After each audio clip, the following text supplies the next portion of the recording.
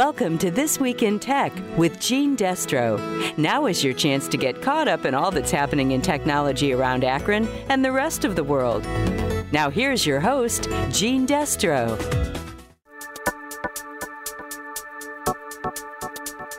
This week, more about the profound effect that artificial intelligence is having and will have on how we live, work, interact on social media, conduct our internet searches, and even on our ability to stay employed.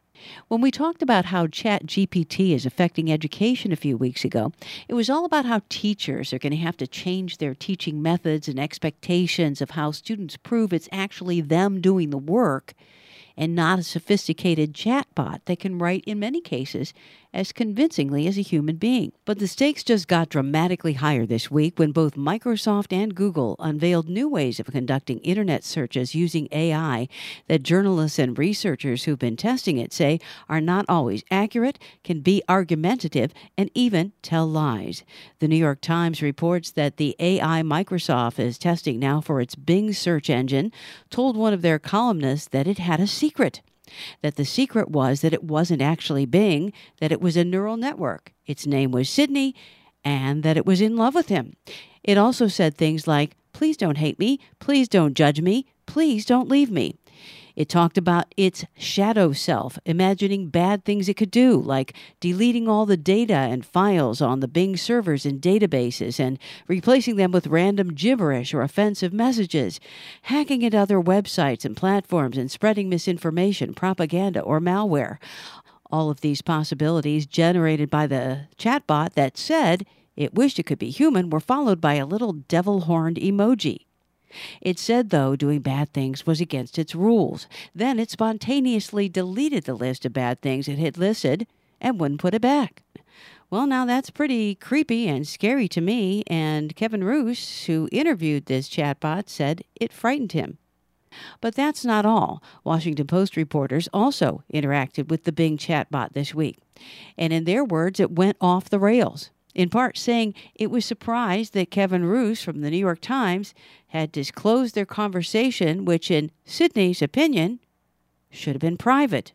So those are some of the reasons why I was so interested and happy to hear I had the opportunity to talk to author, organizational psychologist, and artificial intelligence expert Dr. Tomas Chamorro-Premuzic about his new book, I, Human, AI, Automation, and the Quest to Reclaim What Makes Us Unique. And then the whole subject of AI, much like for everybody else, got so big. I found myself in lockdown during the pandemic, heavily influenced by AI as I was detached from in-person interactions and contact with other humans, and heavily influenced by all these algorithms that kept on nudging me and co-opting my attention. So I thought I'd do a book about the impact that artificial intelligence has on human behavior that focuses on the human or humane aspects of AI, which I think have been ignored or neglected a lot. Most books focus on machine and how AI and computers get smarter.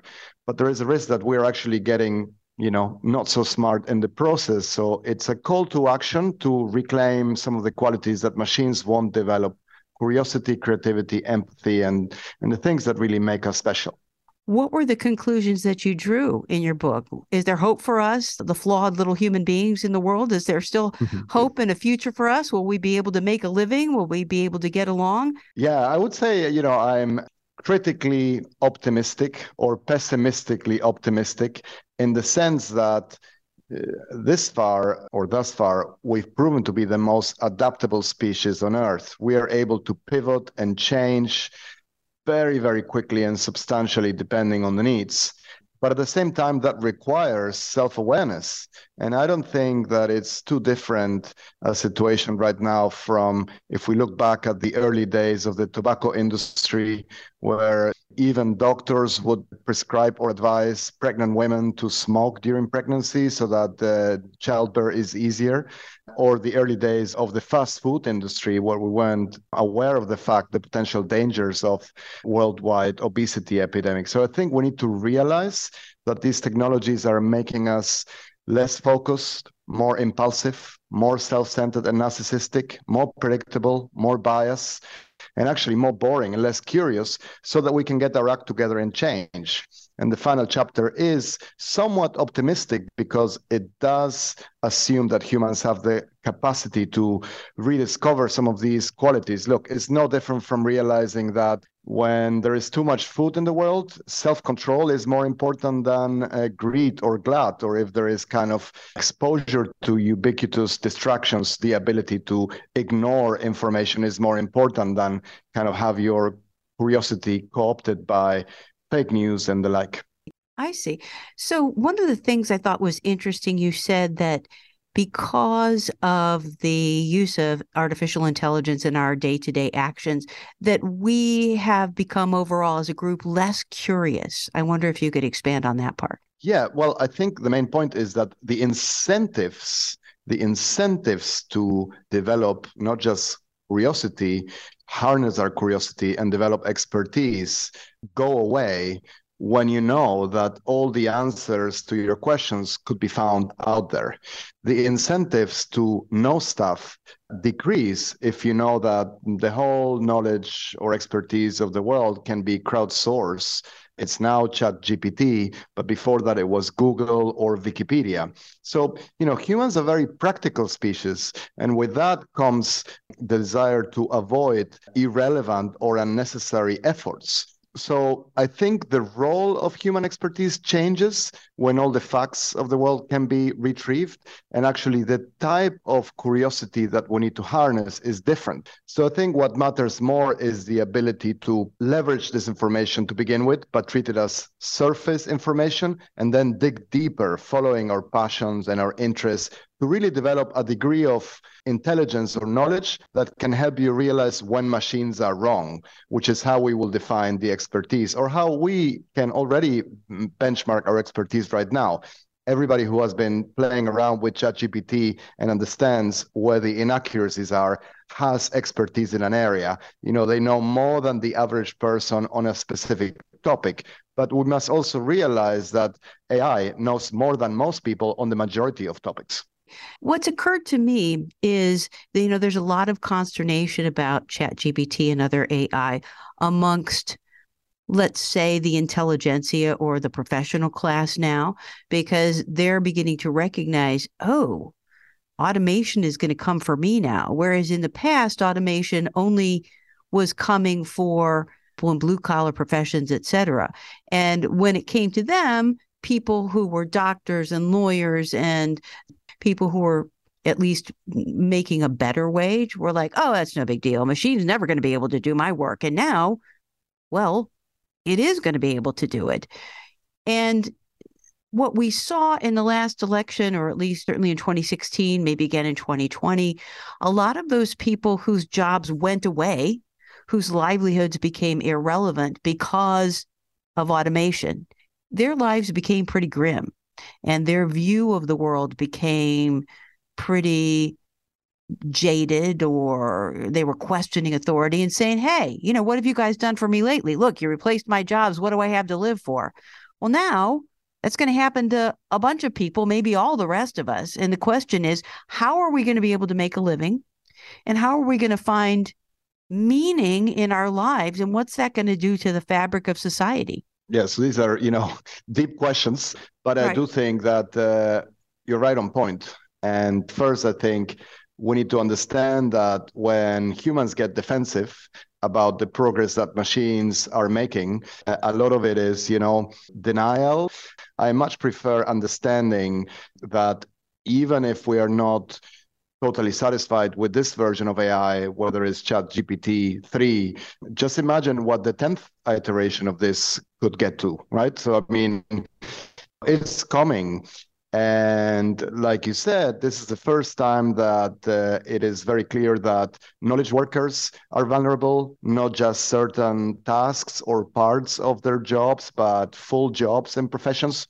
And I think this is very different from automating manual labor or standardized repetitive activities. clearly, in any previous major technological revolution, a lot of jobs were destroyed, but also more jobs were created. And at the same time, the people who lose the jobs don't automatically have access to the novel jobs because they need to be reskilled, upskilled, and in many instances, pre-skilled. This needs to start before, right? So when brick and mortar stores disappeared, not just in 2020, but in 1999 or 2005, shops assistants can't automatically become cybersecurity analysts or e-retail digital marketeers, right? And so whether this should be done by the governments or by organizations or the corporate sectors or the market is, a question of political preferences, but people are falling behind, inequality is increasing, and that leads to all of the unrest and the problems that we've experienced on steroids during COVID. So this is the challenge. I think it's a big, big challenge. And if our reaction to these technologies is to pretend that they're not very good and that we're better, we're just in denial and we're not helping the cause. I heard a podcast and they were talking about, well, if all the knowledge of the world, it's contained on your little handheld device, then the doctor that you go to isn't going to really need to know that. So all the money that you're paying him right now for all those years and heavy lift of education, well, he doesn't need it anymore. So the comment was, well, now he can focus on his empathetic side and get to really understand his patients. And my internal dialogue was, well, yeah, but nobody's going to pay him $400,000 a year for his empathy. You can get that from your mom for free. Well, you often don't get it from the doctor, even if you pay them that much, right? Because empathy isn't taught in medical school. You sometimes don't get it from your mom either. I think, conceptually, that is a very logical argument. It does also apply to highly paid executives or senior leaders. They will no longer stand out or be paid for being brilliant strategists. AI will even do strategy. They will not be paid a lot for being domain or subject matter expertise. It will be their ability to motivate others and create teams that will actually justify their high paycheck and their experience. But right now, there's not much evidence that they can do this. And look, at the end of the day, we have already seen examples where universal access to actual information, facts, and real information doesn't make people more rational. I think you mentioned the elections before. If we go back to not just 2020, 2016, not just in the United States, but across the world, for the past 20 or 30 years, viewers have been able to follow fact-checking AI or technologies in their phones, on the web, to know when politicians are lying. And that hasn't really changed their voting intentions. AI has systematically reduced the ability that leaders, aspiring politicians, and potential presidential candidates have to tell lies and to deceive, and yet we don't care. Not just because with the universal access to information and facts also comes access to distorted fake news and the likes, but because sometimes our desire to understand what goes on is not as strong as our desire to feel that we are smart and that we are right. And ultimately, this is a very, very good, I think, point to remember when we understand that even if we can all access the information that it's out there, is the ability to understand what's true information, what's real information or real facts versus not, and then the ability to act on the insights that make us better than matter. You and I can go to the same doctor. The doctor might be great, and he or she might be equally honest, telling us that you have to exercise more, stop drinking, stop smoking, and change our lifestyle. But maybe you listen and I don't. And, there's always still room for human intelligence and personality and dispositions and habits and mindsets, etc., to actually make us better or not. And I think ultimately, this is what people need to understand. These technologies can upgrade us or downgrade us depending on how we react. So given that that's the case, what then would be a good path or a preferable path in terms of education, in terms of business application, et cetera, so that we can use this AI to better our lives as opposed to it really diminishing us as human beings and diminishing our ability to make a living, et cetera? I think the fundamental one is to try to understand it. I think it was Michael Corleone in The Godfather who said, keeps your friends close and your enemies closer. Even if we see AI and machines or computers as the potential enemies, they'll be more of a frenemy, or at least less harmful, if we can understand these technologies. And I mean, look at the different reactions to ChatGPT in the past 2 months. Some people have ignored it altogether. Some people have just decided to criticize it and, to claim or reaffirm their superiority vis-a-vis it without trying it. And others have been testing it, playing with it, and trying to understand it. I mean, the third case scenario is far better, and that should apply to everything. So make an effort to keep up with technology, to understand it, think about the implication. And then there's two main humane skills that we need to continue developing. One is people skills, not become a robot, a cold species or creatures that optimizes your life for efficiencies and treats other humans as machines and, loses touch with them and doesn't care about being kind, considerate, empathetic, etc. Machines might be able to understand humans, but they might not be able to care about them or feel what other people are feeling. So that emotional aspect of empathy will continue to be a differentiator. And then the other one is creativity. And we have already seen impressive examples of AI creating, improvising like Miles Davis or finishing Schubert's Unfinished Symphony and even telling pretty good jokes. I mean, ChatGPT is, I would say, funnier than most humans, including myself. But that doesn't mean that we have to squeeze ourselves out of any creativity. And I think finding ways to make our lives less predictable and more creative is a way forward. Maybe in the future, what we will value from others is unpredictability, serendipity, and some of the irrational things that we've worked so hard to eliminate over the past 30 years. So become a less predictable version of yourself would be the main takeaway message. And you mentioned a little earlier, and I think it's worth, as we wrap up, a little bit more on that insight that we believe ourselves to be rational creatures, making our decisions based on facts. But when you look at our behavior, particularly as it is channeled through, let's say, social media and other kinds of AI filters, we actually are not very rational. I wonder if you could expound on that. Yeah, so behavioral economists have a great expression for this, that humans are predictably irrational. So on the one hand, we are perfectly capable of acting in intelligent and instrumental, rational ways. On the other hand, we often don't. And the main reason is that our brain is not for thinking, it's for making fast predictions about the world and, conserving or preserving energy.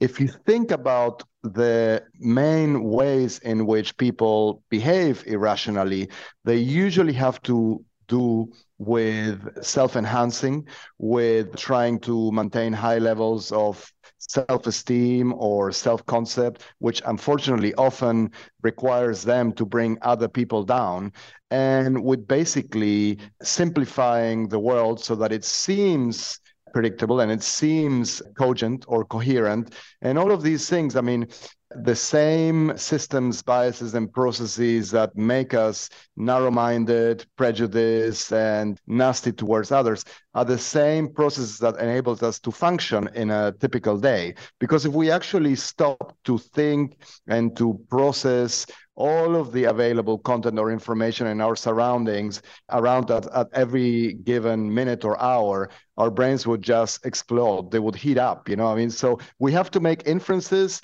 and we have to be on autopilot most of the time. And unfortunately, artificial intelligence, with all of its kind of algorithmic nudges that co-opt our attention and make us go even faster and faster, and make us distracted and more impulsive, actually contribute to these biases. I mean, it's like throwing gasoline to the fire. And especially if you think about things like the filter bubble or the echo chamber, they boost our confidence without actually boosting our competence. They convey the illusion that we're smart when in fact we're not. And they make us even think that we are open-minded when in fact we're not. I mean, every person who I know sees themselves as open-minded, which mostly means they hang out with people who are exactly like them. I mean, this is the definition of actually being a curious and, open creature, but the very opposite, which is how we tend to become a more exaggerated version of ourselves, and why the world becomes more and more tribalized and polarized. And we have all these horrible, aggressive disputes out there, and people seem far and far less likely to change their minds and their beliefs, which, leads to rigidity rather than curiosity and openness. I see. Okay. So if you had something you wanted to add that I might have left out, what would that be? Only that statement doesn't apply to you and I. We are open-minded, and I'm talking about the rest of humanity. Fantastic. That was Dr. Tomas Chamorro Premuzic talking about his new book, I, Human: AI, Automation, and the Quest to Reclaim What Makes Us Unique. And that's it for now. Stay happy and healthy, and we'll see you again next week. That was This Week in Tech with Gene Destro. Tune in next week for more tech news on 93.5 1590 WAKR and WAKR.net.